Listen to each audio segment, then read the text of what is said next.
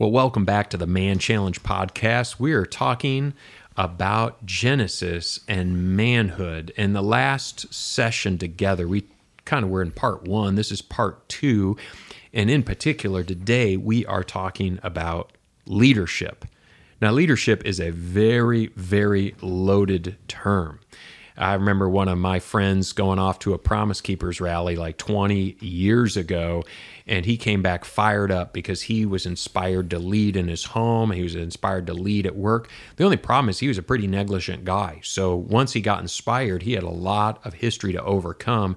And instead of doing it right when he decided to step up and be a leader, well, it didn't go so well. He got a lot of pushback. He got a lot of pushback at work. He got a lot of pushback in his home. And I remember discussing this with my old friend. It was a challenge for him. And so as we talk about this topic of leadership, it's wrought with peril. There's a lot of emotions leading up to and leading into any conversation about leadership. I'm joined by my friends, Michael Foster and Brett Williams. Michael, Brett, glad to have you guys this morning. Glad to be here. Yeah, excited to be here today. All right, on this topic of leadership, why is it? I know as I said the L word, some guys might have even already turned this thing off because they're afraid of the topic. They're afraid of leading. They're intimidated by leading, or maybe they just think, well, I'm not a leader. So why are guys so afraid of this topic? So I think when I think about leadership, and leadership's been a word that's been used a ton all growing up, and you have to be this great leader, you have to do all these great things, and it's a really, really high bar, and something that I don't always feel like I've got great leadership potential. And so I can't be the president of the United States or lead like the huge army or something like that. And so if I'm not going to be that kind of leader, then why would I put much effort into leading? And so it's this really, really big high bar that I shy away from in leadership. And I think that it's my own understanding of what a leader actually is that's keeping me from leading. And so I think that's it, is the high bar, it's unattainable, so why even try for that it? Preconceived notion, almost that stereotypical vision. I can't be Winston Churchill, so why try? Brett, what are your thoughts? Yeah, just to kind of dovetail on that, it's this stigma that comes with leadership. You're going to be in the limelight, or that you have all this responsibility, and some men are not willing to take on that responsibility that it takes to be a leader. Men, we don't like to be vulnerable. So if I try to do this and I can't, right, that I'm better off not even trying, in other words. Right. Good stuff. You know, it's interesting. We have been looking at the formation story, the early story of masculinity, the picture, the snapshot that we get from the first few chapters in the book of Genesis. And Genesis 2 in the old King James says, "For this cause a man shall leave his father and mother and cleave to his wife, and they shall become one flesh." And sometimes we read that and we see sex in that, and there is some truth in that. That's one aspect of it. But really, there's this snapshot of a man leaving his father and mother. And in order to leave his father and mother in that culture, that was a real big step, because as long as you were under dad or the patriarch, you had protection. You had this umbrella care. You had maybe his flock or his vineyard, or you had his farm. And when you strike out on your own, you have to, cultivate the soil or cultivate the livestock. And so the man strikes out, leaves, and he is united to his wife. He becomes something new. And so in the process, they become something new. So like I said, it alludes to sex, but it's more than that. And so this really leads up to a big idea here, which is behind the initiative that a man takes in stepping out, behind that initiative is courage. And behind courage is leadership. And so with that in mind, why do we need courage to lead? Do you think that's true? Do you think a guy could lead without courage? Oh, no. I think you absolutely have to have courage to be able to lead, because you are stepping out and you are bringing people with you. And if you're afraid, then you're not going to take that first step into a leadership role. And you think about how many times that you kind of just wait for someone else to do something, and you miss an opportunity to actually go into something great. And so if you can be the person to take the first step, it takes courage to do that, and you bring people along with you. And I think that you'd much rather to get the blessing for where you're going to go and enjoy that rather than just sitting on the sidelines. Yeah, absolutely. And along with that is, when you are leading, it does take courage because you will fail as a leader at some point. And so, and a lot of that is that fear of failure. So you have to have the courage to go ahead and take those steps, follow God's voice and do what's on your heart as you're leading, because there will be a time that you may fail or you will fail, and you have to have the courage to know that you're going to, continue on. Well, it's almost like even like having the courage for humility, right? Because you know that you're going to have to humble yourself, and eventually you're going to have to admit that you're wrong or you did something inaccurate or you made a mistake, and that takes humility and it takes courage to actually even have that. Absolutely, man. That it just kind of makes me think of a popular buzzword, thanks to writers like Brene Brown, is vulnerability, and that just feels like such a dangerous word. As a man, it's one thing to say, oh yeah, we should be vulnerable. It's another thing to be vulnerable, and to be vulnerable enough to, as you mentioned, Brett, to risk failure and even know, hey, I'm not always going to get this right. And as men, we have this aversion to failing. It's sort of, if I can't hit a grand slam, I don't want to step up to the plate.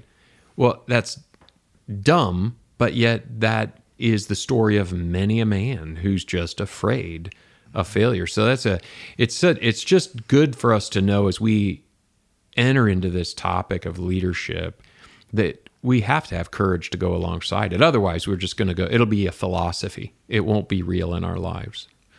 So, it's interesting. And again, the formation story, and I liken it to like a movie that I have seen over and over and over and over again. And even though I know all the plot points in the film, there's a reason we return to favorite films, because there's like, oh, this is the good part. This is that clutch moment. This is the part when Neo realizes, oh, he is part of the Matrix and can control it. This is the part where Luke realizes the Force is strong with him and he blows up the Death Star. Like, even though you know what's coming. And so it is with Genesis 1, 2, and 3. You kind of know what's coming, and some of it's like that cringe moment where you're like, oh, please don't do it. Oh, you did it. And in Genesis 3, what's interesting is that the tempter seeks to corrupt and reverse God's original social and spiritual order. When he approaches Eve in the form of a serpent and he engages her in a conversation, he's like, God's wrong. You're not going to die. He just knows the truth. You're going to be like him. You're going to kind of be his equal. And so already he's sowing a temptation, and that temptation is to see ourselves as equal with God and to upend the social order. And one of my friends pointed out that maybe the reason the serpent didn't come at the man directly is maybe the man would have blown it off and said, no way, I'm not going to do that. But the serpent always looks for the place in which he can do his tempting. And so he tempts the woman, and the man, we know, is there because the text says, and Adam was with her. And so she turns and she takes the fruit, and then she turns and gives the fruit to Adam. And it is a total upending of the social order. God's called man to be an active participant and exert his leadership, and he's completely passive. He lets the woman get tempted instead of beating that serpent to death. He allows her to take that fruit, and so she takes it. And then he accepts it from her and takes it. And so there's this sort of passivity that's a big, big issue. And then as a result, the text tells us there's a curse that comes from it. And what's fascinating is that part of the curse is male domination. Part of the curse is that, in fact, in Genesis 3, verse 12, it says, I'm sorry, not 3:12, but in 3:16, he says to the woman, your desire will be for your husband, and he will rule over you. And some guys read that, and they think, that's my life verse. That's my favorite. And that's not why that's there. It's not to be a man's life verse. It's part of the curse. It's part of sin. In other words, she's going to want the dude, and she's going to actually have a certain craving. And we see this story all over our world where women put up with some pretty awful guys, and yet we ask, why are they there? Why do they put up with it? And yet here it is from the very beginning. One of the curses of sin is male domination. Now, some guys hear male domination and they're like, yeah, it's part of the created order. That's how it ought to be. Male leadership, yes. Male domination, no way. And here's a question, though, is how is male domination bad for men? We know why it's bad for women, but why is it bad for men? Yeah, so Bill, I am really struggling with the word domination there. So kind of explain what you're talking about there. Like when I think about male domination in a really toxic form, and you can even throw in the toxic masculinity, but I think of a tyrant, someone who is only out to get his own way, and it's at the expense of the people that are underneath him or in his kingdom. And that's where it's really bad, is that a good leader, somebody who's leading, is stewarding, and they're helping cultivate some of those relationships, and sometimes taking a little bit from their own desires to elevate somebody else, where male domination is actually something that's gonna just crush people underneath them, so that the person in charge can be elevated. And you think about a good boss versus a bad boss is somebody that will roll over you and throw you under the bus so they can continue climbing the corporate ladder. You're probably not going to work very hard for that guy, and you'll actually probably see him rise through the ranks or her rise through the ranks. But when you get a really, really good boss, somebody that gives you the things that you need so you can elevate, and it ends up making them look better, and you'll see them run through the ranks too. But we're gonna work a lot harder for somebody that's a good leader, a good boss, rather than that tyrant. And that's where that tyrant place comes in, and it just isn't very helpful. And the end goal is you end up at the top, but you're alone. And I think that's the hard part, is that you've got nothing to show. And last week we talked a little bit about legacy. As a man, we steward the resources we have in hopes that we'll leave a great legacy when we're gone. And in the Christian world, that's a godly heritage for the different people that you can influence, and that may be your family, that may be your friends, that may be in mentorships. But we're leaving a legacy, and if you're a tyrant, you're going to leave a legacy that you're not going to be proud of. Well, I think that you hit on some important themes within that idea of domination. That tyrant is such a powerful, evocative word. I think in terms of what a dominating man looks like, for instance, in a marriage, is that his wife craves an intimate connection and he just wants sex. So while she wants to just forge a deep personal connection with the guy, all he wants is gratuitous sex, if you will. She wants his leadership, and she experiences his selfishness. So it plays out. A dominating guy will he'll whittle away all kinds of money so he can go on hunting and fishing and golfing trips with his buddies. But then when it's time to take the family on vacation, he cheapens out because there's not enough money. But he's taken his vacation. He hasn't taken care of his family. That's not leadership. That's dominating. That's selfish indulgence. The guy who his weekend is for his pursuits, and the dregs are for the family. It plays out in the family when the man's wife really wants him to step up and engage with the kids and build into the kids, and he just cuts them a check. So he makes sure that they have the experiences and the trips and the sporting equipment or whatever, the coaching or the tutoring, but he himself doesn't even know his own kids. That to me is whereas in a marriage relationship, it's side by side. In a dominating relationship, the guy stands apart and it's top down. Right. That's what it looks like. So why is that so harmful for men? I think that's a great question too, because it's very easy and obvious that it's harmful for those that are underneath the leader, right, or the man. But how is it bad for the man? I guess I'm thinking about it is he wouldn't get to experience the joy and love that God has in store for him, for his family, his wife, his kids, his aunts, uncles, nephews, whoever. He would be missing a huge aspect of that. When I think back to this Genesis story, is really cool to see the original thing that they're trying to do is they're going to be like God. That's the lie that they get from the serpent, is that if you take this, you'll actually know and you will be like God. And I think that that's why it's so terrible and damaging for men to be a tyrant, is that you've made yourself God. And you are going to be very, very disappointed if you are your own God, and because you're going to be a terrible master and a terrible savior, and you're going to end up with a really, really bad thing. And I think about kids that get everything they want. Is if you want ice cream for breakfast, which I've actually done before. If you want ice cream for breakfast That's right. and candy all the time, is that you're not going to grow up healthy. Yeah. You're going to end up rotting. And I'm not just talking about food. I'm talking about all the other things. You think about a rotten kid. Is that you think about a rotten man that gets everything he wants, and you're just going to be rotten in the soul. And so you think about that verse is that if you gain the world and lose your soul, I think is where you're at. And that's a big danger of being a tyrant.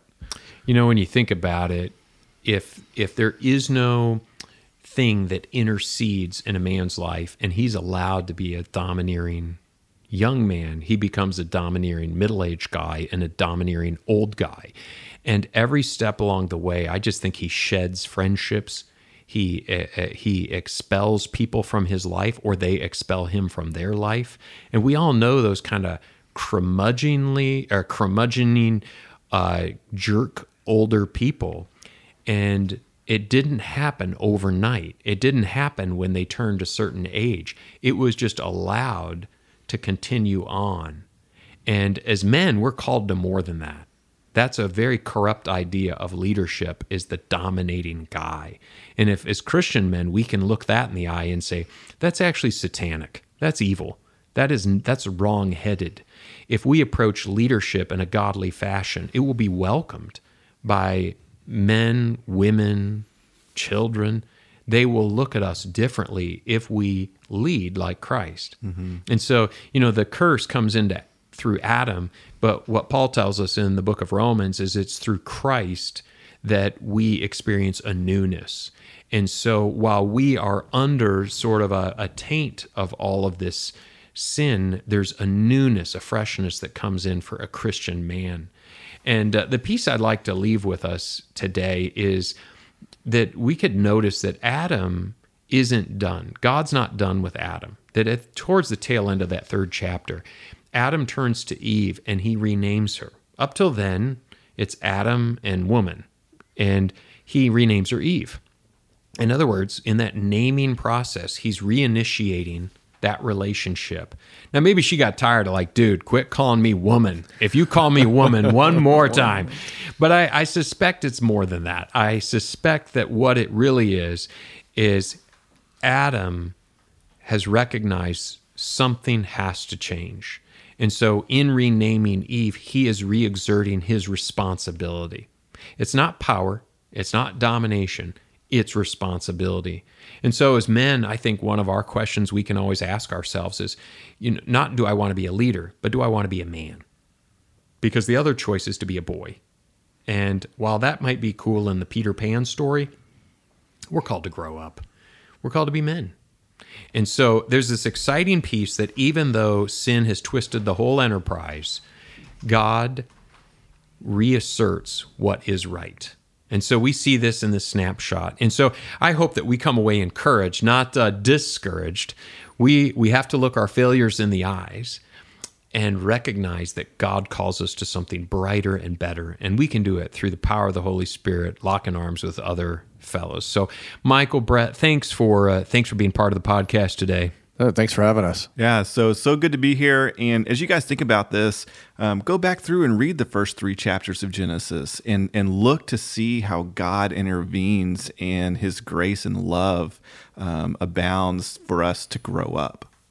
All right, gentlemen, thank you for tuning in to this podcast of The Man Challenge. Hopefully it's been an encouragement to you. Look forward to seeing you next time.